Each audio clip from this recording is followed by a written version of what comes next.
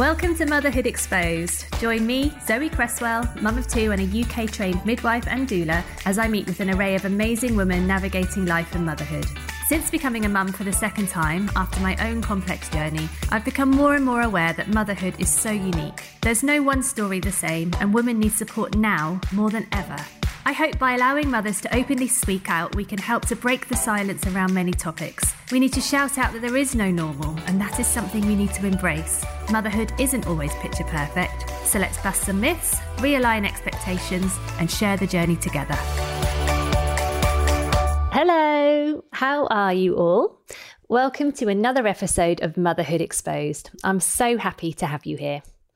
Today, I talk to a fellow midwife, Sophie Martin, or you may know her from Instagram as the Infertile Midwife. Sophie shares her story of infertility, IVF, and giving birth too early to her darling twin boys, Wilfred and Cecil. Infertility and baby loss are never, ever easy, but to have a job, which Sophie continues to love, where she is reminded daily of her own journey, shows what incredible strength, courage, and passion she has. I hope you enjoy the episode. So, hi Sophie, how are you? Hi Zoe, lovely to see you. I'm really well. How are you? Yeah, we're good, thank you. And welcome to the first day of lockdown 2.0, I think, for you guys, isn't it? Yes, yeah, lockdown 2.0. Here we go again. Nice. How are you feeling? Or how's the general feel in the UK? I think everyone is a bit fed up, to be honest. I know obviously Scotland and Wales have already been, and parts of Northern England have been in lockdown for a while, but yeah, I think with the lead up to Christmas, it's getting a bit tedious. But obviously, not much changes for me because I still have to go to work. So. No, exactly. And your husband, he's home?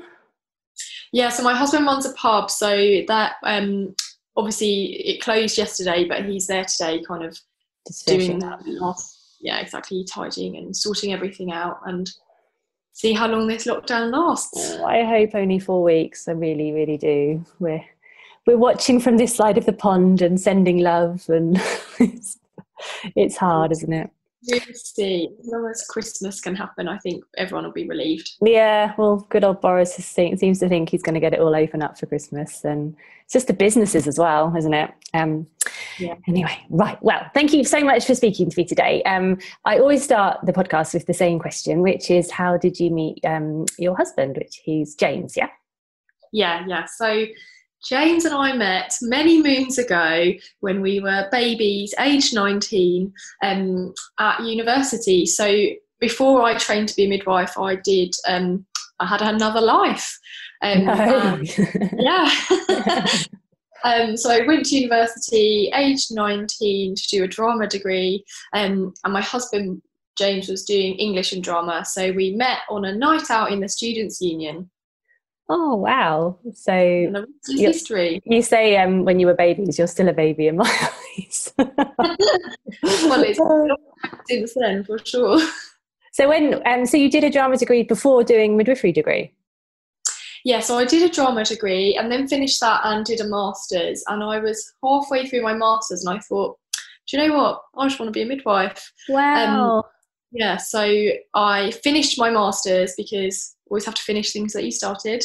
And I'd already paid for it, so yeah. You might as well finish it. So I finished my master's, but at the same time as I was doing my master's, I started working as a maternity support worker. Mm-hmm. Because after doing 4 years of degrees, I just really wanted to make sure that I definitely did want to be a midwife. Absolutely. So started being a maternity support worker at the same time as finishing my master's, finished my master's, and then I actually stayed as a maternity support worker for another 2 years before I trained as a midwife.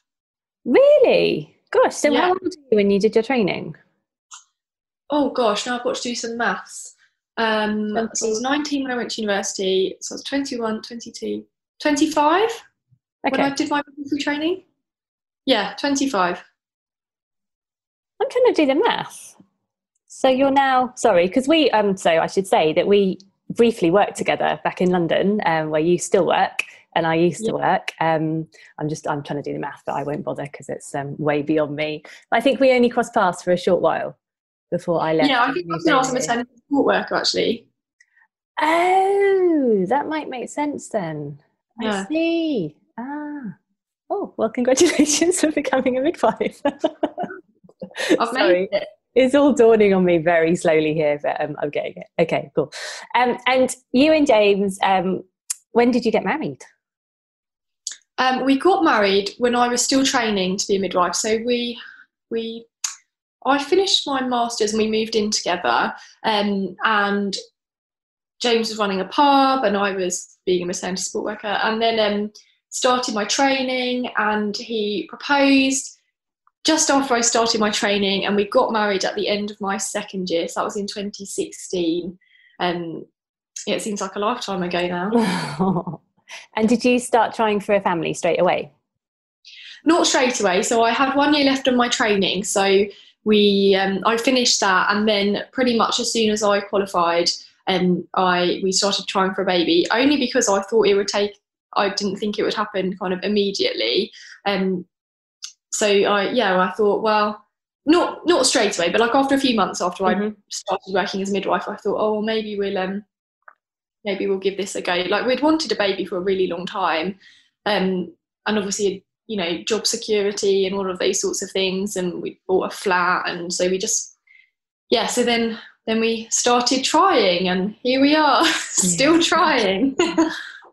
So what happened in those initial sort of few months? I lost the plot, basically. It's just to put it simply. In summary, I went completely balmy. So we started trying, and immediately, this is just me to a T. Like, I need to research everything to do with this.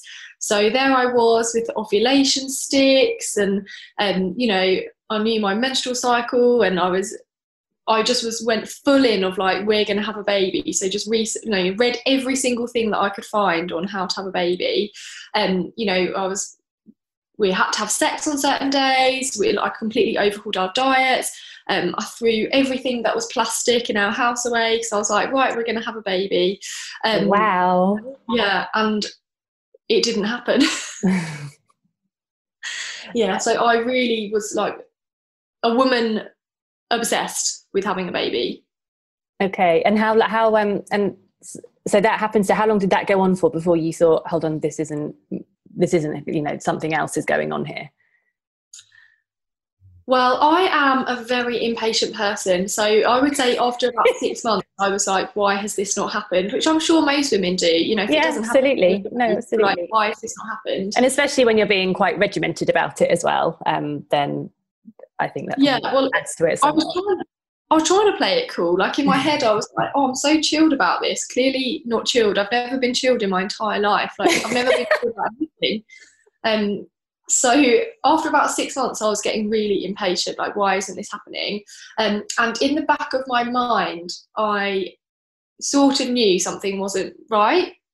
So when I was a very baby student doing my other degree, I had not been feeling quite right, and I'd had some blood tests done, and I saw an endocrinologist, and they ran my AMH test, which is anti-Müllerian hormone, and it came back really low, but I was probably like 23 or something at the time, so had really no idea, and this was before I was a midwife or anything like that, so I had no idea what AMH was.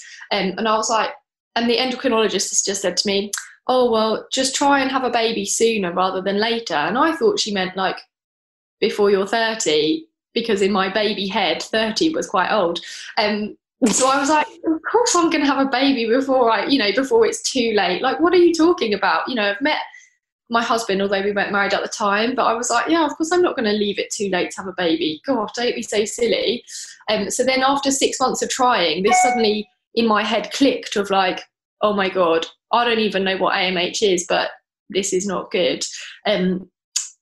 So my husband made us wait another few months, and then I went to my GP straight away, and I was like, no, like I've got low AMH, it's not happening for us. Okay, and did you go straight to a fertility clinic from there? So we went to our GP, and the GP sat there and went, oh, don't worry, you're young, of course it'll be fine. And I was like, how old would I have been? 27 or 28 with a very low AMH. Clearly I didn't have all the time. But she went, I don't even have a baby and I'm much older than you. And I just stared at her and I thought, thank you, but do we know what your AMH is? Yeah, not helpful. No. So she did a referral to our local gynecology department. So we had to wait months for an appointment and it kept getting cancelled and put back. And eventually James had to do a semen analysis, which came back fine. And we pootled along to our gynecology appointment in our local hospital. And the doctor said, oh yeah, you've got a low AMH. My FSH was also high. And he just went, but do you know what you need? A laparoscopy, just so we can have a look inside. And I was like, oh, okay, fine. But he went, there's a 9-month waiting list for a laparoscopy. Oh, and the follow-up afterwards, there's a 9-month waiting list for that as well. So it would be 18 months before I could even step foot in a fertility clinic. And at that point, I just thought, I can't cope with that. So within about a month, we went to a private fertility clinic and started IVF. And once you go private, does that kind of negate you out of the NHS? You're not allowed to then sort of enter an NHS cycle at all? In some areas you can, but actually what the gynecologist just failed to tell me was that my AMH was so low that they never would have offered me NHS IVF in the first place anyway. Really? I would have gone through all of that 18 months of waiting, having a laparoscopy, and I never would have been eligible anyway. So I'm so glad that I just couldn't wait. When you want a baby, you can't. Because I've had this conversation with other people. Like it's always so frustrating. You have to wait a month for your next period, let alone wait 18. I mean, that's just insane. I know. And when you want a baby, you want one now. I don't want one in 3 years' time, even though I am still here 3 years later. But I wanted a baby like already a year before that. Yeah. And so waiting another 18 months before I could even get an appointment at a fertility clinic. I mean, James and I were just so fortunate that we had managed to save up some money so we could afford a round of IVF. No, I know. But if we hadn't had that and I'd had to wait the 18 months, I don't know what I would have done, because I was already at breaking point, it felt like. Mm-hmm. Wow. It's very interesting because obviously I'm recording this in Dubai, and sort of half our listeners are from Dubai or the UAE or around the world. So everybody obviously has different experiences, but here everything is private. So it's private or nothing, basically. So obviously we don't have that same kind of waiting game to kind of contend with. We just walk into a clinic and wait for our bodies to be ready to get going. So it's really interesting, shocking, actually, to hear that is the amount of time you have to wait. That's insane. Is about the only word I can think of, really, to summarize that. So you then started IVF with your private clinic straight away? Pretty much, yeah. So we had our consultation and then we booked a holiday for like the next week, and started IVF as soon as we got back from our holiday. And I guess in my head it was like, oh, we'll be one of those couples where we just went on holiday and relaxed and we were just about to start IVF. Obviously that didn't happen. So yeah, we started IVF and I was doing a long protocol, and I had just started as a community midwife at the time. So pretty much the first week that I started as a community midwife, I started taking medication for IVF as well. So it was quite intense, kind of a big week. Yeah, exactly. But luckily, my clinic was in my patch, like where I was a community midwife. So I'd go and do my scans first thing in the morning, really early before work, and then I would just walk to my office, or I would just go on my visits straight away. So it was actually really convenient, and I managed to hide it from. Well, I thought I managed to hide it from all of my colleagues and things like that. And was that a plan to keep it private? Did you tell anybody that you were going through IVF? I told my team leader, because obviously I needed like days off, or I might be coming to work 10 minutes late or something. And then we told my parents, and I think we told my husband's parents, but yeah, other than that, we kept it very much to ourselves. Mm-hmm. And how did that first round go? It was it was a real roller coaster. I mean, looking back now, having done many more rounds, I just feel like the beginning part of the whole journey, like the actual trying and going, the despair was so much harder. But I was doing a long protocol, which is, as it says, long, goes on forever. So I started doing the down regulation injections, then eventually started stimulating, and nothing was growing. And I was on really high doses of medication, and still nothing was growing. And it was really disheartening, because I remember saying to my husband, we've missed the boat. Like, we're not going to get any eggs. It's going to be game over before we've even started. Yeah. I genuinely thought that at that point, I said to my husband, we're going to have to talk about doing donor eggs, because my eggs aren't going to work.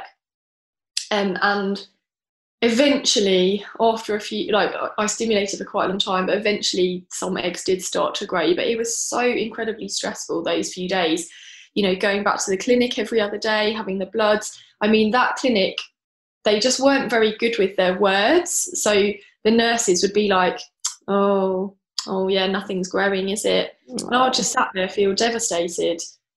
And then they're like, just come back in another few days. And you'd come back and it would be like, not much growth, is there? And it was just really disheartening to just feel like I was failing so badly at IVF. But eventually we got to egg collection, and actually that day was amazing. I had my first ever sedation, which I love. And the clinic which I had my first round of IVF at was really fancy. So you had really lovely food. And when I woke up, I was told I'd got 7 eggs, which for most people does not sound like a lot. But honestly, I had like 3 or 4 follicles growing. So to get 7 was the cherry on top of a really emotional day. And then we went home and had a pizza. And then obviously you start waiting for the phone calls to tell you how your embryos are doing. So 4 fertilised, and then they were all still growing at day 3. So I was feeling really positive at this point. Mm-hmm. And then day 5 came around and we went in, and there was only 1 that was ready for transfer. So you were doing a fresh transfer? Yeah, doing a fresh transfer. So one was ready, and then 1 was very slightly slower. So we just put that 1 embryo back, and then the next day, actually, they did manage to freeze the other embryo. Yeah, so okay. I felt okay at this point, because we'd got 1 in the oven and 1 in the freezer. Yeah. And so then was the start of the 2-week wait, which is just joyous. So tell me, how did you pass that time? How did you make it go by? I went to work. I went to work straight after my transfer in that afternoon. Put my rucksack on, off I went, pounding the streets of London. And I just worked, and it was such a good distraction, to be honest. Mm-hmm. I say I barely thought about it. Obviously, I analysed every twinge inside my body, of which there were none. And we only had to wait 9 days, which really is not very much at all compared to other clinics. But after 9 days, we did our pregnancy test and it was positive. And I woke up at about 2 a.m. and made myself wait until about 5 a.m. Did the test, and we were so exhausted that we just got straight back into bed and went back to sleep. It was really a weird moment, because there wasn't loads of tears, and yeah, we were happy, but we were so cautious and so exhausted by this point, because the emotional toll it takes on you is really hard. So yeah, we literally, probably about 5:05, we were both back asleep again, because we were so tired. From starting the IVF to getting a positive test, how long was that? 6 weeks, I think. Okay. Because we did a long protocol, so I think 6 weeks. So that's a long time of constantly injecting and taking medication and thinking basically about nothing else. And it's not even that. It's like the whole build up for a year or more before. Absolutely. That. Yeah, is just so exhausting. Yeah. So can you tell us about that pregnancy? How did it develop? How did things go? So had our pregnancy test, and it was actually really close to Christmas, so we couldn't have our first scan until January. And so I went about working still, and I remember one day I started bleeding. Not a lot. It was only barely anything, to be honest, like brownie, but I was really nervous. So I called the early pregnancy unit when I work, and I just explained, like, I work here, but also, pregnant and IVF, can I have a scan? So they said, yeah, come in tomorrow. So I came in, and I was 5 weeks and 5 days at this point. And James, my husband, came with me. So we went into the early pregnancy unit, which I've never been to before. And you have to do an internal scan at this point. So I get undressed, and the sonographer's scanning me. The screens, I can't see the screen. So she's scanning away. And we knew that we wouldn't see a heartbeat at this point anyway. Yeah. Scanning away. And she was actually taking a really long time. And I didn't really know what to think. And she looked like she was taking lots of measurements and kind of doing lots of things. And she was like, oh, was this a single embryo transfer? And we were like, yeah. So she's scanning away. And then she turns the screen round, and I saw it straight away. But she was like, oh, there's two in there, which was absolutely insane, because obviously having only put one embryo back, I just never thought that something like that would happen to me ever. I just thought, oh my goodness. And James was still staring at the screen, and I was like, it's twins. Catch up. Yeah, he was so slow to kind of understand. But so yeah, we found out really early that it was twins, and then 2 weeks later, well, I think we had a few more scans, and then obviously saw the heartbeat. So yeah, that was incredible, because I never thought that something so magical would happen to us. It's amazing. Yeah. And being a statistic girl, have you actually looked up the stats for that with an IVF pregnancy?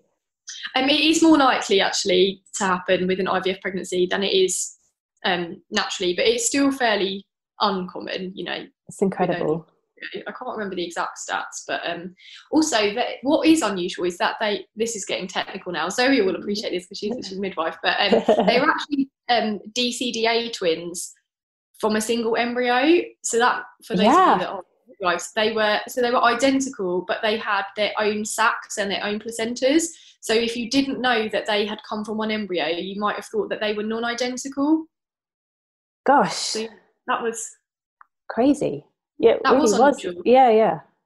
But I was actually so relieved that they were DCDA twins. So obviously, this is the least risky type of twins that you can have. Yeah. So I just felt like, oh, thank God for that. Imagine if they were monochorionic or something like that. That would have been so stressful. I was stressed enough as it was, to be honest. I bet you were. Yeah.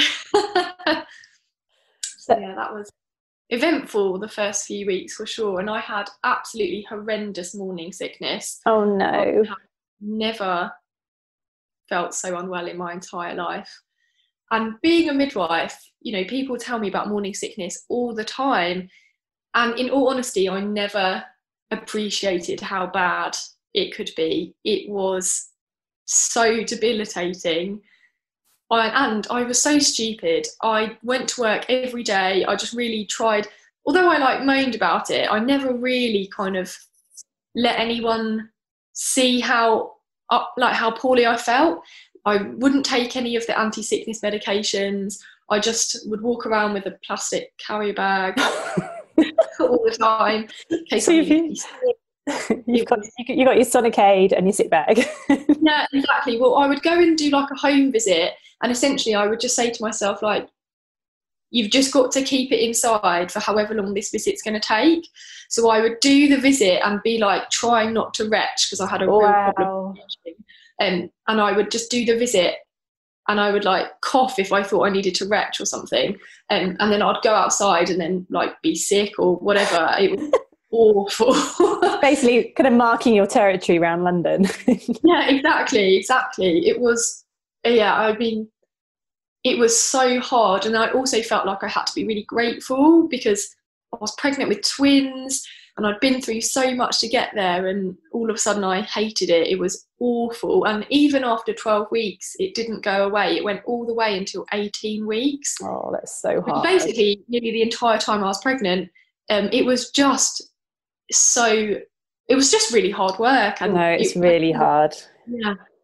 I think I've had like mornings, I feel like if I've got a bug or something, feeling like really nauseous, and it just makes me think, oh my gosh, these poor women who have morning sickness, it must, like you're saying, so debilitating, because you can't do anything if you feel unwell. If you feel sick, you just, it's really hard to kind of get up and go and do it's awful. I couldn't go in the kitchen at all. Like, just being in the kitchen would make me feel sick.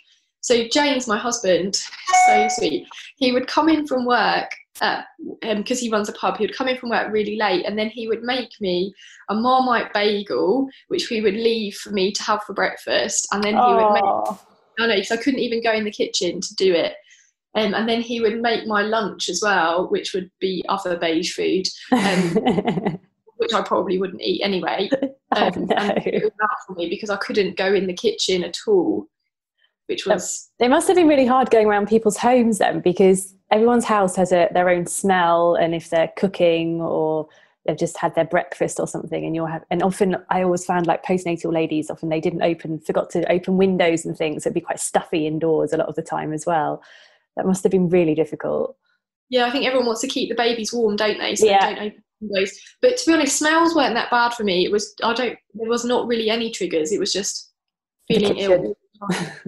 Just being in the kitchen, my kitchen, was awful. Oh no. Good excuse for takeout, maybe.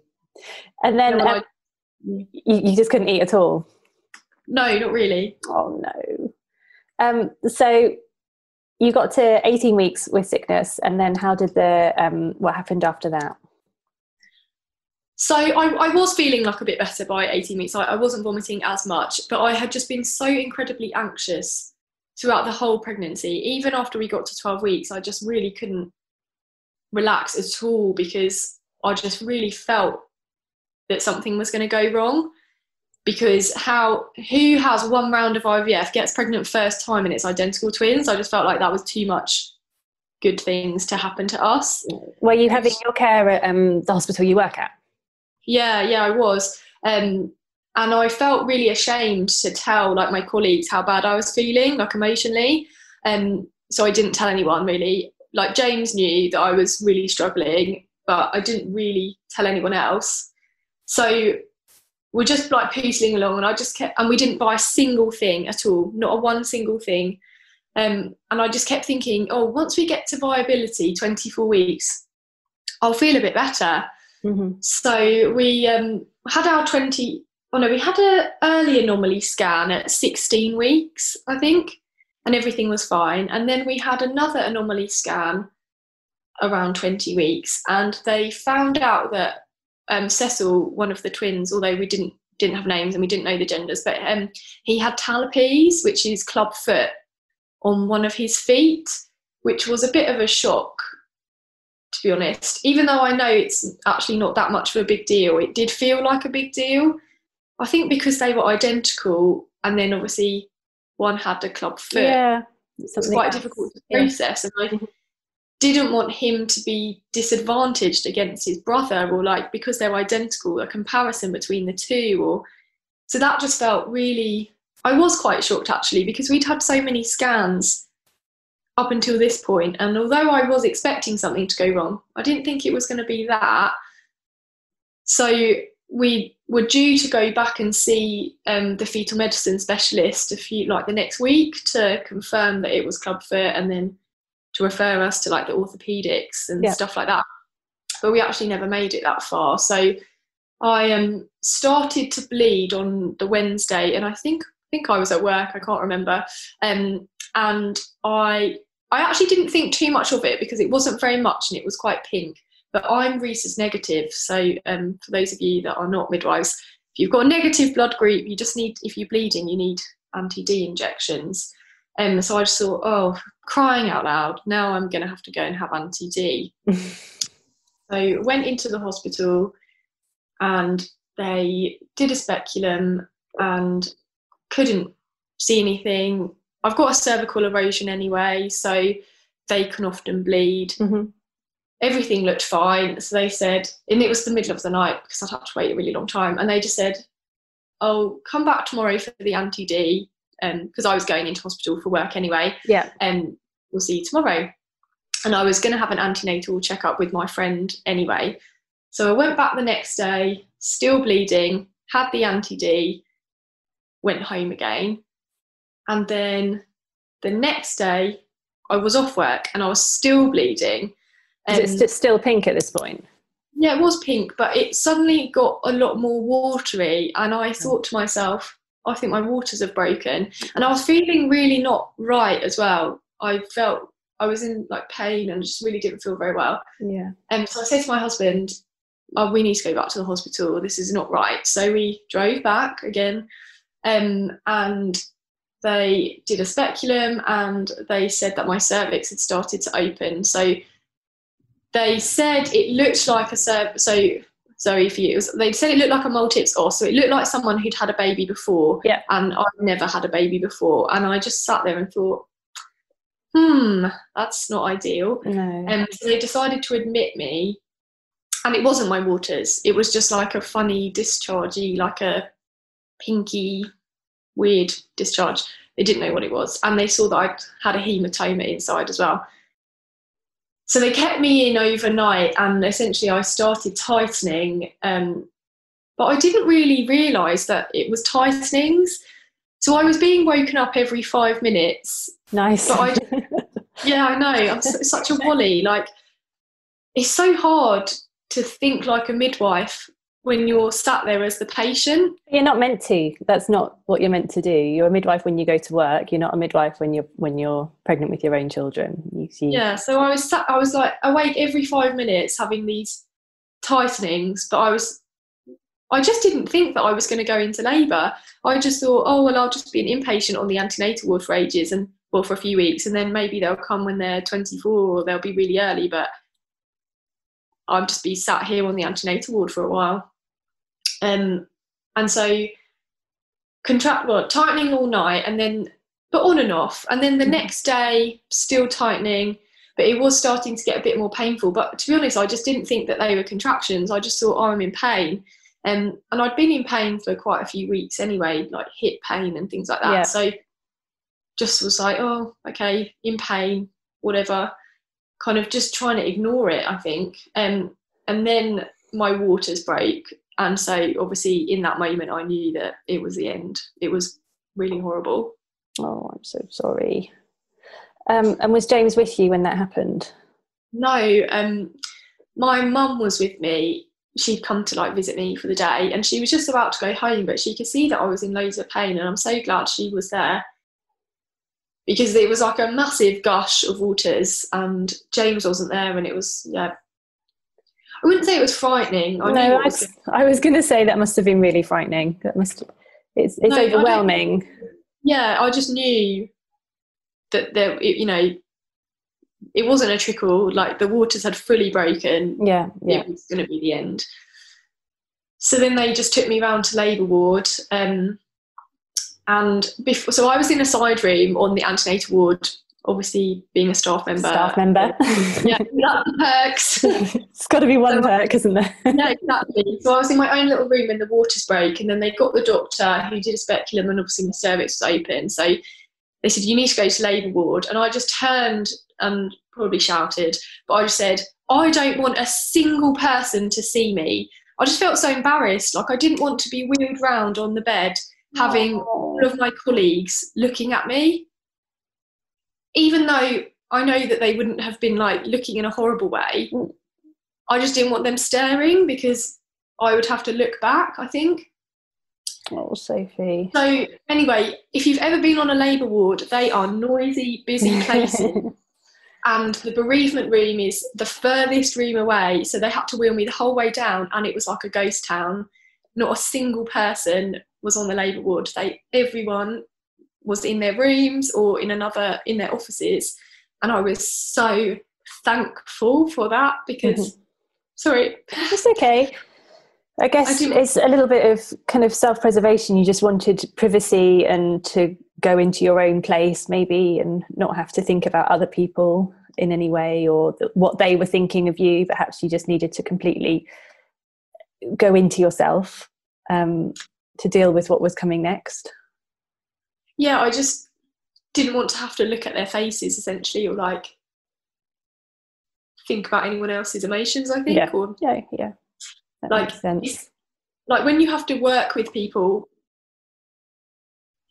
I don't know, it's really complicated. It's complicated, isn't it? You know, like, yeah, because you're very vulnerable in that position, and it's very strange for colleagues to see you in a very in other jobs, and they don't see you in that very vulnerable, naked, often kind of environment. You know, normally you could be suited and booted, and you can be one person on one side of the door and another person on the other side of the door. But when you're actually in your situation, it's completely different.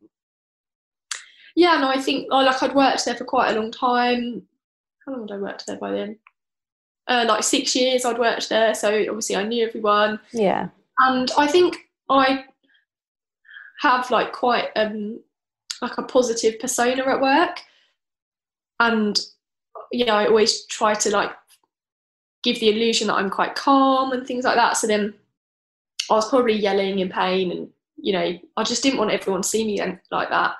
And thankfully I didn't see anyone, so then I just went to the bereavement really. And then by that time James got there, and I was just contracting really regularly, so yeah, that was that. And was the labour quite fast, being premature? Yeah, it was 2 hours for Cecil to be born, and then another half an hour for Wilfred to be born. But I actually found the labour okay. I think because I had something to focus on. You've got to get through each contraction. I didn't find it particularly painful.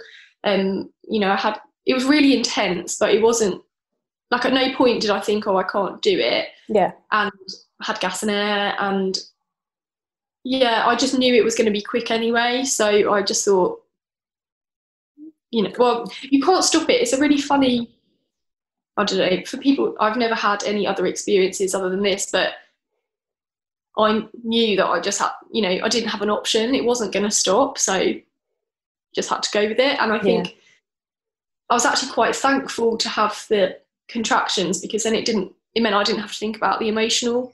Yeah, I think when you've got something physical to focus on, then you don't have to worry about the emotional side of things. I know not the same, but with my own experiences, when I've been dealing with long drawn out miscarriages, that it was only when they were actually done and dusted that's when the emotional side of it would kick in, because before that I could focus on the bleeding and how we retain products and all the rest of it.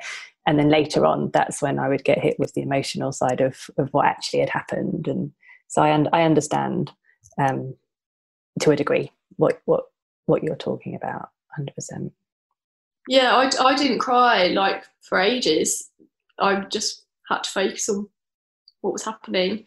And they were both breech, and we didn't know what we were having.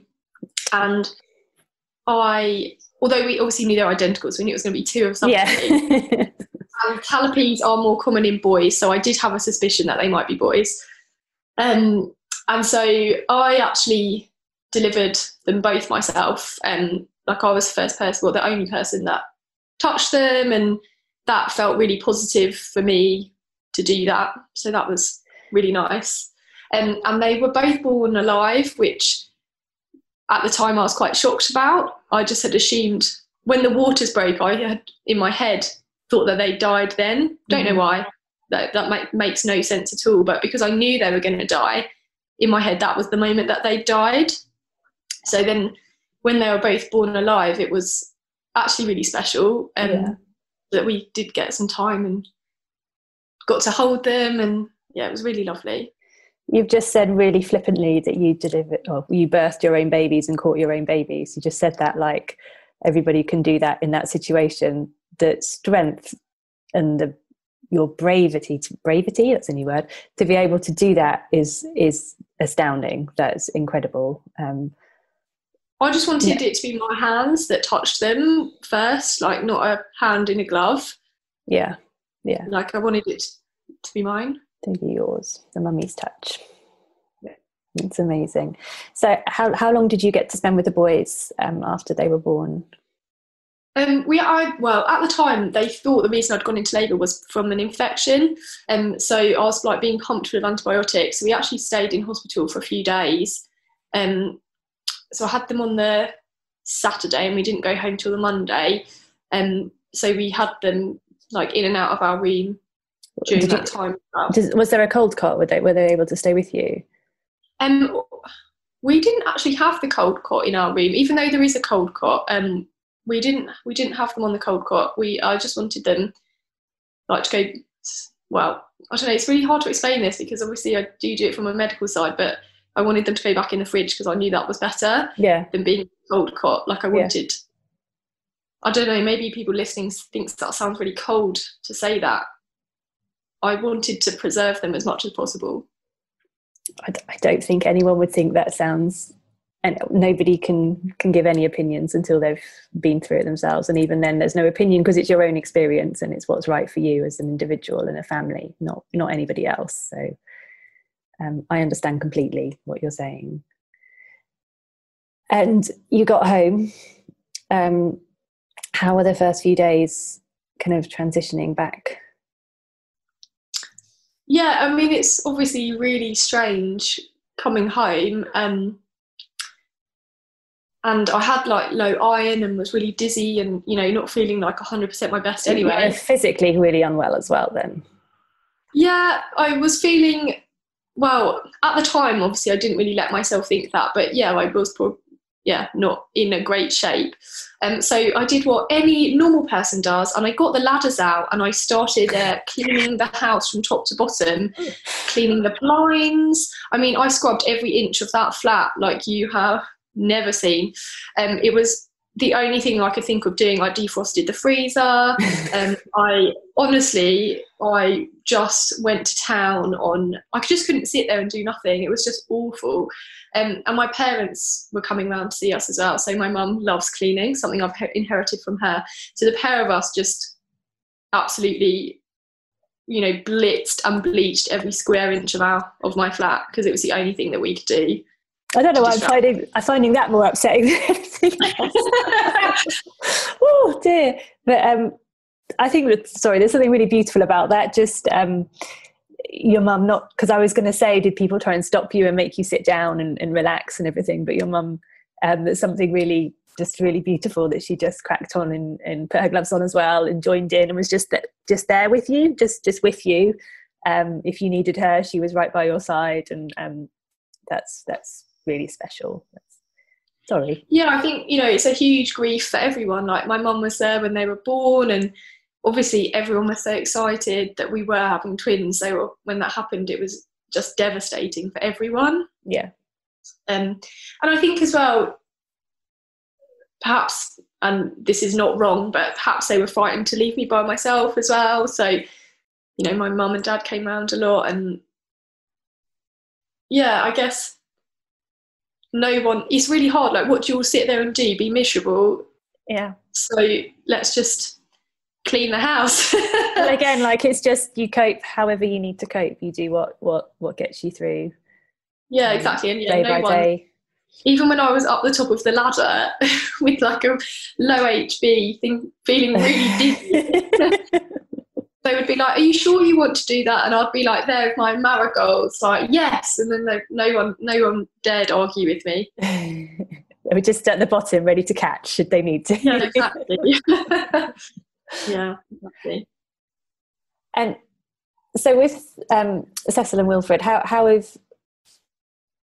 have you moved forward? How have things progressed from having to say goodbye to them? Such a difficult question, because in some ways I don't know if I have. Like, I think about them all the time, and I'm always really sad that they're not here. Yeah.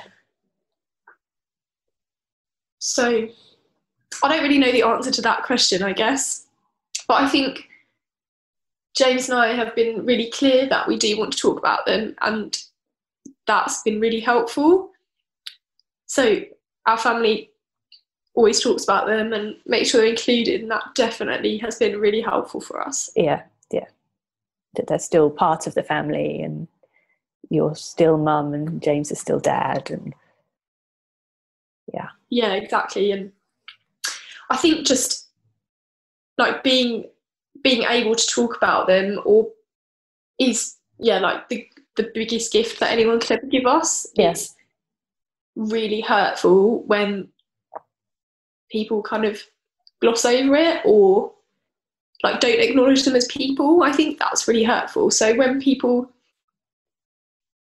either don't mention them or talk about it as like a pregnancy that ended rather than being two people that died, that is quite hurtful. But mostly people, because I think James and I have been fairly clear in setting the boundaries of what we want, I think it's been quite easy for everyone else to kind of work around us. And do you think being a midwife helped you know how to do that? I don't know. I hadn't had like huge amounts of experience of bereavement care. I mean, obviously I had looked after families who had bereaved, but I wasn't a bereavement midwife or anything like that. But I do remember saying to James before they were born, whilst I was in labour, I was like, James, they're not going to look like babies. Don't be frightened. Obviously they looked like babies, but I meant like they weren't going to look like a newborn babies. Yeah. So I think I wasn't frightened because I'd been exposed to that before, I think. Uh-huh. I think when babies are born at such an early gestation, so they were 21 weeks, it can be really frightening to look at them because they're so red, like their skin hasn't formed properly. Mm-hmm. And when you imagine your baby in your head, it's your giggling, fat, pink, rosy baby. So when it doesn't look like that, it can, it's like, I can see why people find pictures upsetting because obviously it's dead babies, but also they look not their best, probably. So I think definitely just being exposed to all of that. And also my mum was a midwife as well. And oh, really? Yeah, so she obviously has had lots of experience of things like that. So yeah, I think we were just really fortunate that our family's so supportive and made it really easy for us. And how did you cope with going back to work? I actually went back to work really quickly after having them because I just couldn't be at home anymore. It felt like time stood still when I gave birth and everyone was moving on around us and I was just lost in this like horrible. And I really like going to work and I like having my brain occupied. So I went back to work, which this is really silly, but I actually had retained placenta. So at the birth, I delivered the placenta, but a small bit was left inside and we didn't realise for like 5 weeks. So when I went back to work 7 weeks later, I still had retained placenta, but I just wanted to not be at home. So I went back to work full time just to get out of the house, basically. Wow. Still bleeding then? Still bleeding, yeah. I had an ERPC to try and remove this bit of placenta, which didn't work. Oh, so I actually gosh. bled until 11 weeks after the birth. So I went to work, how many weeks was that? 4 weeks, a whole month with a retained placenta. Well, a bit of retained placenta. So that must have really helped your iron levels as well. Do you know, actually my iron levels were fine by that point. Really?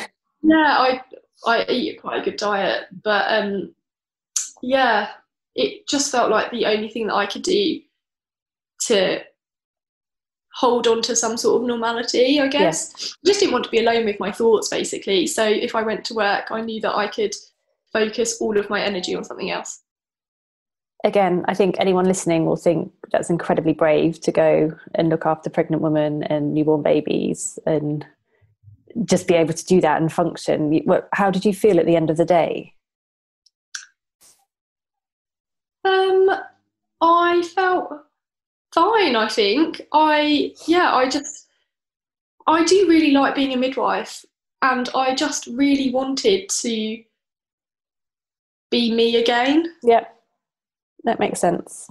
Yeah, 100%. And so since you've had Cecil and Wilfred, have you had any more IVF attempts? Yeah, I've had 5 more. So the first round, so I was desperate to do IVF straight away. If I could have done it the month after they were born, I would have. And only because you just get this absolute incredible urge to like fill the void. Not that I wanted another baby, I wanted those babies, but I just wanted there to be some happiness, even though it would be very complicated. Yes. But obviously I couldn't because I had the retained placenta. And then I ended up having like surgery to my cervix because actually we found out that I had incompetent cervix. Okay. So I had a cerclage put in, which again was like quite big surgery. So it was. Can you just explain that to people who wouldn't understand what incompetent cervix and cerclage means? So incompetent cervix is delightfully named when your cervix is essentially not strong enough. So that's the reason that I went into labour, because my cervix wasn't strong enough to hold the babies in, essentially. So a cerclage is a suture, like a stitch, and often they're put in during pregnancy, but I had a permanent stitch put in, which is really high up. So it's at the bottom of the uterus rather than being in the cervix. Well, it's like at the bit where the cervix and the uterus join. And I had it put in through my abdomen. So I have a cesarean scar where they cut through, and it means that I can only have a cesarean now because that stitch doesn't come out, it stays in there. Just I felt I couldn't take the risk of having another really premature birth, whether that's before or after viability. Like I don't want to go through that. I don't want any more babies to die. So had that put in. So that delayed doing IVF even more. And then I threw myself into IVF the next second I could, which was pretty much 6 to 8 weeks after I'd had the surgery. And that cycle was an absolute disaster from start to finish. I only got 1 egg, which was immature and didn't fertilise, so we didn't even get to transfer. You're still paying for all of these yourself? Still paying. So after that, we were really unhappy with how our clinic had handled the cycle. Basically, they should have advised me to cancel it. I only stimmed for like 6 or 7 days. So that egg was never going to be mature, and they just took my money and nice. did the egg collection when they should have really said, actually, this cycle needs to be cancelled. So we were so unhappy with how that went.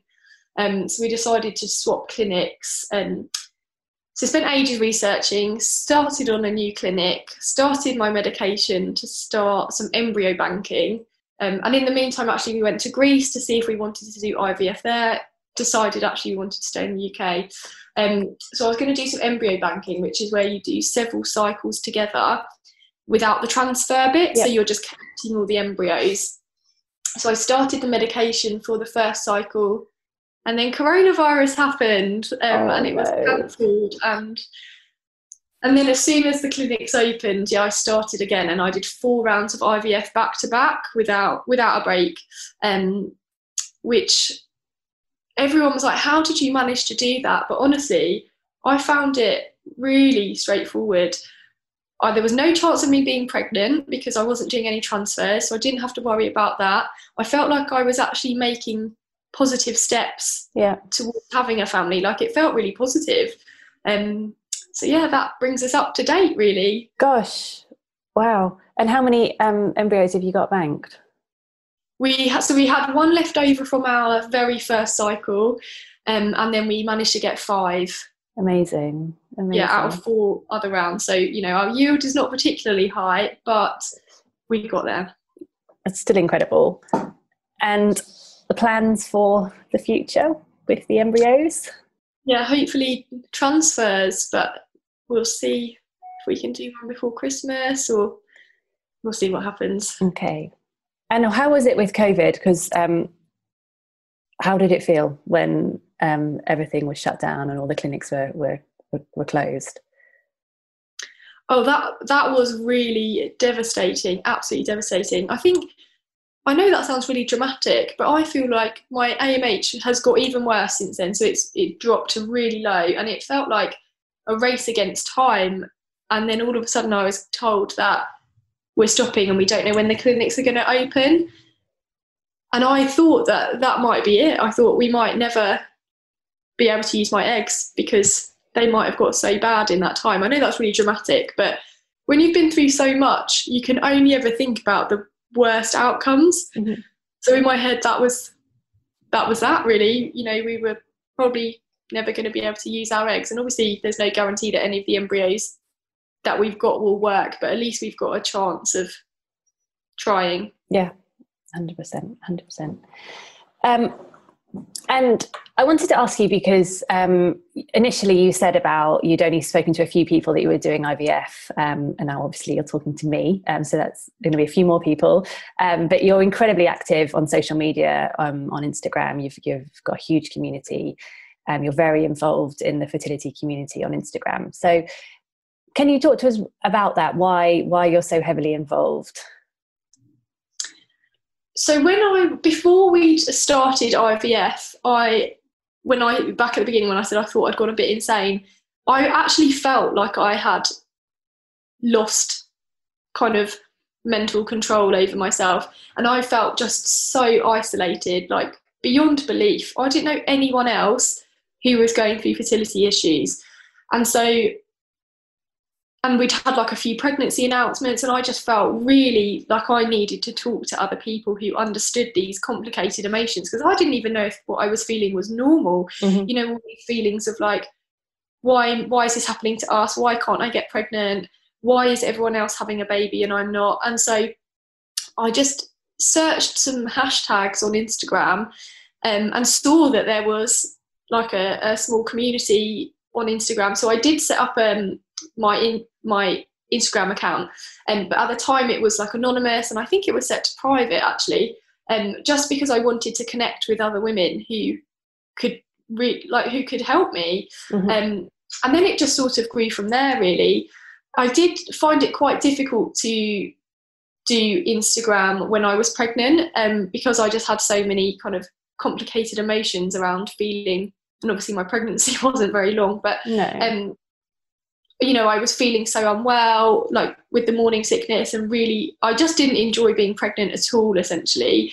And when you know, if for someone that's never been pregnant and they're desperate for a baby, that's actually a really hurtful thing to hear. I would have felt that myself if someone was like, I hate being pregnant, and you're sat there like, I would give anything for that. And I would have given anything for that, but I still hated it because it was so awful. And I think that we shouldn't feel guilty for feeling that. Like, yeah, this is something I think that crops up a lot as well with babies after fertility treatment as well, when you're finding things hard. My own daughter, for example, this morning was tantruming at 11 months and like wanting to run around the supermarket. Yeah, I feel sometimes like I can't complain because she's so wanted and we tried for so long to get her. But there's the pressure of, well, you can't complain because you have her. And the same for the pregnancies, that you can't feel, it doesn't matter that you've got morning sickness because, you know, you asked for it, you put yourself in this position. But I think with, you know, if we're going to be so open about fertility, then we have to be open about everything, and that's okay. And I think any woman would understand eventually that yes, okay, it may be hurtful initially, but they will understand where it's come from, and that you're being truthful and honest, and that's part of being you and being real and authentic. And I think if you're going to engage in a fertility community, people are going to have babies. You know, that is the goal, isn't it? Yeah. So I did find it hard to engage when I was pregnant, and I didn't really post very much. And then after the twins died, I kind of obviously was exposed to the baby loss community on Instagram as well. So that all of that has just been so helpful. And I know that when I was back in 2017 feeling really low, wondering if I was the only person who's ever felt this way, I would have loved to have been able to speak to my future self, I guess, or like to other people who are feeling the same. And also, I just feel like I've got nothing to be ashamed of.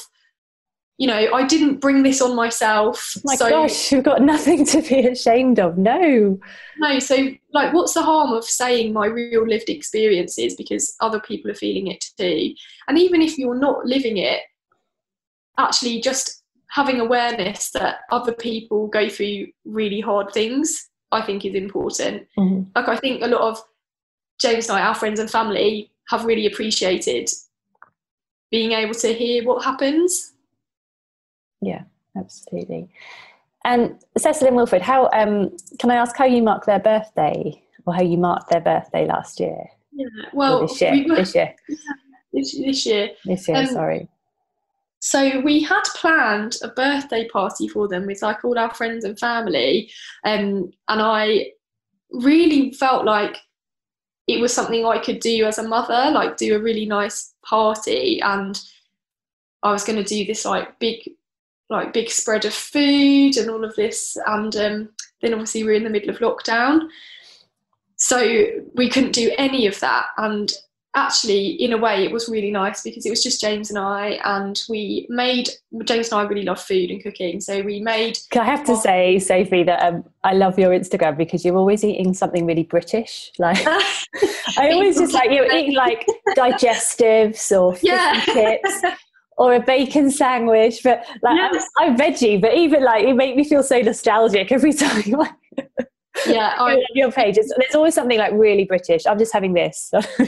I mean, last night I think I had beans on toast for dinner with cheese. I'm like, oh yes, yeah. I know. I mean, I do eat other foods as well, but mainly food. So we made like an afternoon tea from scratch. You know, we love cooking, so and really kindly as well. Like, everyone sent us cards, and there was such a big outpouring of love, and it actually felt really nice, it being just the two of us, even though it wasn't what we'd wanted initially. We had wanted like a party for them. Mm-hmm.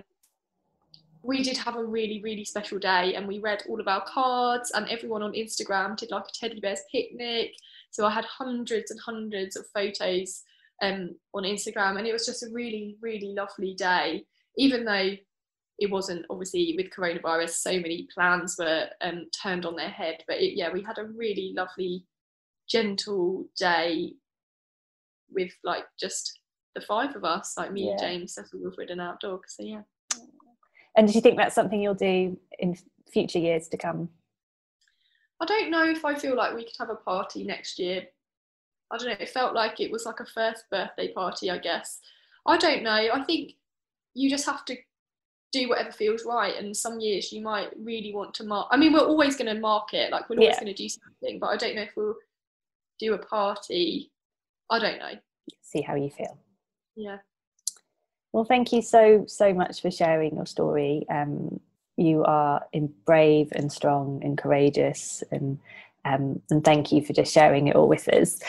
At the end of my podcast, I like to ask a few questions, if that's okay. So my first one being, if you were to have coffee, or I've been corrected before, wine or G&T with any woman, it's because I'm a coffee lover, you see me supping away while we're talking, with any other woman, who would it be? Yeah, so that is a really good question. So Zoe texted me that question earlier, and I was like, oh my God, who do I choose? And the only person I could think of, and I don't know, maybe this is really big-headed, but I would love to have a conversation with my future self. That's who I would love to have a cup of tea with. It's a great answer. Or even maybe my past self, like all three of us together, having a cup of tea. Because I would love to reassure my past self that even though it's really awful, like, actually you'll get through it. And then obviously I'd love to speak to my future self, because I just want to know whether I get a baby in the end. I just think, I don't know, so if that was a really big-headed answer, because that's who I would like to speak to. Like, I'd like to have a coffee with my past self and my future self. I'd love to be a fly on the wall in that TV. I'm very bossy, so I don't know how to ever. It would be a loud conversation. Yeah. And any, if you like, life hacks you can give anyone else who's going through fertility or even baby loss? So life hack is probably the wrong word, but anything that's really helped you cope with the last few years? Instagram massively helped me, just talking to other women and feeling like my thoughts were valid. But other things that I really love is I do really love acupuncture, or any sort of therapy that makes you feel good. And then another thing that I've found really helpful is gardening, because it's just really mindful. Like, you have to really be in the moment. You can't be on your phone at the same time. And I guess like nurturing things like seedlings or whatever, and being outside is always so good for you. I know that's like quite a niche thing, gardening, but I love it. I absolutely love it. No, I understand. My husband laughs at me. I'm a terrible gardener, and I don't do it because I said I was going to do all the gardening, and then it just got way too hot here, and I didn't step outside the door because it gets to like 50 degrees. But I love weeding. Because it's a bit like, and sorry for people who are a bit squeamish, it's like squeezing a spot for me. It's that same feeling when you get a weed and you get it from the root and you get it all. I love it. It's like such a buzz. Yeah, that's very satisfying, definitely. When I say to James, when I'm feeling, I'll go and do some rage gardening. Like, when I'm full of rage, I'll just go to the garden and pull loads of stuff up, because that feels really good. That's great. I think you can have all of the emotions in gardening. Like, you can just really get angry and like pull stuff and dig stuff, or you can be really gentle and like planting things and watering things. Love it. That's brilliant. Thank you again. It's been a real pleasure to speak to you. And how can people get in touch with you or follow you? So you can follow me on Instagram, which is The Infertile Midwife, or you can read my blog, which is also called The Infertile Midwife. And yeah, always feel free to DM me. I'm always happy to chat about all things, whether that is beans on toast, gardening, or like fertility or baby loss as well. I love talking, so yeah, never be frightened to say hello. I've thought a lot about Sophie's mum, just donning her marigolds and joining in the cleaning with Sophie. I think a lot of people would have tried to tuck Sophie up in bed, make her rest and recover in the traditional sense. But as Sophie said, she couldn't be alone with her thoughts yet. It takes a special person to recognise this. You can't fix grief, loss or sadness. You can't take the pain away or speed up someone's journey. But what you can do is walk beside them, let them know you're there and they're not alone. Since recording this episode, Sophie has shared that she has had an unsuccessful round of IVF. I'm sure I speak for you all when I say how much love and strength I'm sending to her and James. Thank you for listening. If you're enjoying the series so far, please can I ask you to rate and subscribe. Have a great week, and I'll be back next Thursday.